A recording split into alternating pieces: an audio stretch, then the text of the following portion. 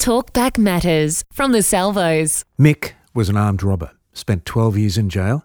He found Jesus, told his friends he was a new person, and they just thought he was off his head. Mick shares a rare glimpse of what life was like in jail.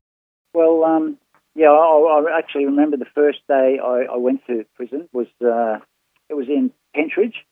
Pentridge, you would have heard of it, old Bluestone prison, very hard.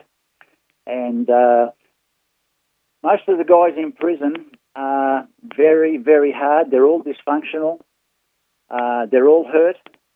And most of them are tough guys because that's how it is. And why are they tough guys? Because they're hurting. And hurt people hurt people. So prison was a place full of hurt people, full of tough guys who really didn't want to be tough guys, and a place of drugs and just guys who were sort of very, very dysfunctional. And you just had to adapt and do your best. Now, I sort of grew up in that lifestyle with the kids on the street. When I went to prison, I knew a few guys anyway, so it was really okay. I couldn't imagine going back to prison as a Christian. I wouldn't like it at all. But as a non-believer, going to prison, well, it's not a nice place for anybody, is it? No. But, you just learn to adapt. There's long, long periods of doing nothing, long periods of just wasting time and wondering what's going on with life, and just doing the best you can to get by, I suppose. What about when it comes time to all merge? It's time for everyone out, in the yard and that. Those times I remember. I remember the times we used to get locked up. That was the best time. Why was it the best time? Because when you're locked up, you're out of the mayhem. Yeah. It really is mayhem. You've got to be consistently careful and wary and on guard, because a lot of the guys are off their head, and that's a fact. Most of the guys in there are just off their heads. Most of them had severely dysfunctional backgrounds. Most of them have been abused. Most of them have been hurt. 90% of them are ice and drug addicts. And now they're in prison, and, who knows what's going on in their minds, but, they're still angry, they're still dysfunctional, they're still confused. And here's one of the biggest things I learnt back then was they have no idea, and I was in there, so I'm not talking about, something I don't know. They just don't know how to have a relationship, and the slightest thing can set them off. So when you're in the midst of the people there and in the yards and in the congregations where they all gather together, you've just got to be wary, because they're so dysfunctional. You look at someone the wrong way or say the wrong thing, they interpret it differently because they're so dysfunctional. And they just can't have normal relationships. They just can't do it. So you're always there's a walking time bomb somewhere. So, you're always on guard, and you're just looking forward to getting locked up, actually. And what would they do if they went off? Oh, well, if they went off, it's all different. Some guys, some guys just like fighting. Some guys would like fighting more than anything, because a lot of guys are good at it. In jail, most of the guys train and keep fit, because if there is a bit of drama, well, they don't want to be made to be looked like a fool. Yeah. So most of the guys just stay fit. There's a lot of gangs in the prisons now.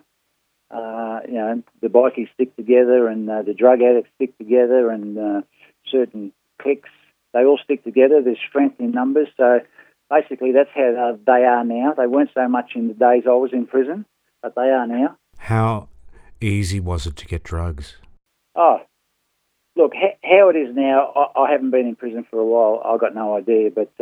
Back then? Yeah, when I was in prison, there was drugs every day. And it's common knowledge, the guards used to bring it in. If the guards didn't bring it in, the visitors would bring it in. And if the visitors didn't bring it in, they'd throw it over the fence. There's 101 different ways, so that's not a problem at all. And were you afraid ever? Oh, look, there was times, of course, when fear comes in. But here's the thing I learned. When you become very, very hard, and when you're very dysfunctional, you don't really know what fear is, and you can't sort of discern those feelings. What you do, you just cover everything up. and that's what you do. Was I in fear at times? Of course I was in fear.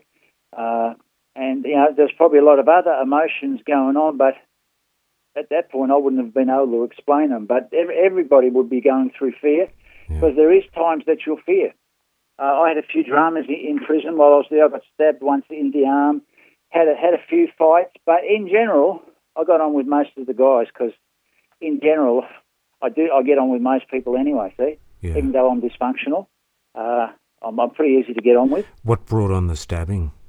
Drugs, of course. Right. And it was just a spur of the moment thing where there was a group of us on drugs. An argument happened, and it just ended up into a fight. And I actually didn't even see the knife because it was pretty dark. As we come out of it, I realised that my arm had been slashed. And look, when you're in prison and that's your life, it's no big deal. You just go and get it covered up, and you move on. Wow. What would you say to guys who think being a tough guy is okay and, hey, I can handle going to jail? Well, most guys would say, look, it's not a problem for me, especially if they're not a believer, but deep down in their heart, there would be a fear there, and there would be severe anxiety there. And if they were facing jail or doing crimes or using drugs that would actually lead them to jail, all I can say is if they're doing that, well, you've got to be prepared for the consequences. Yeah. Because, like I said a bit earlier, jail is a lot different than out here. What you hear about jail from the outside isn't the reality of what jail is really like. The new guys who go in, you hear this a lot, but it's true. The new guys who go in, they will be tested and they will be stood over, and guys will actually approach them for sex favours and things like that. That's a reality and that's the truth. Why? Because they're dysfunctional, and that's how jail is. So unless you're willing to live a bit of a life of hard, a bit of violence here and there, well, that's what's going to happen, because that's how jail is. You can't escape it. That's a bit of Mick's story. Once an armed robber, now spending his days sharing shamelessly how Jesus has saved him and set him free. If you have a story, then email us from our website, salvos.org.au/radio. Light and Life, the Salvos Weekly Radio Show.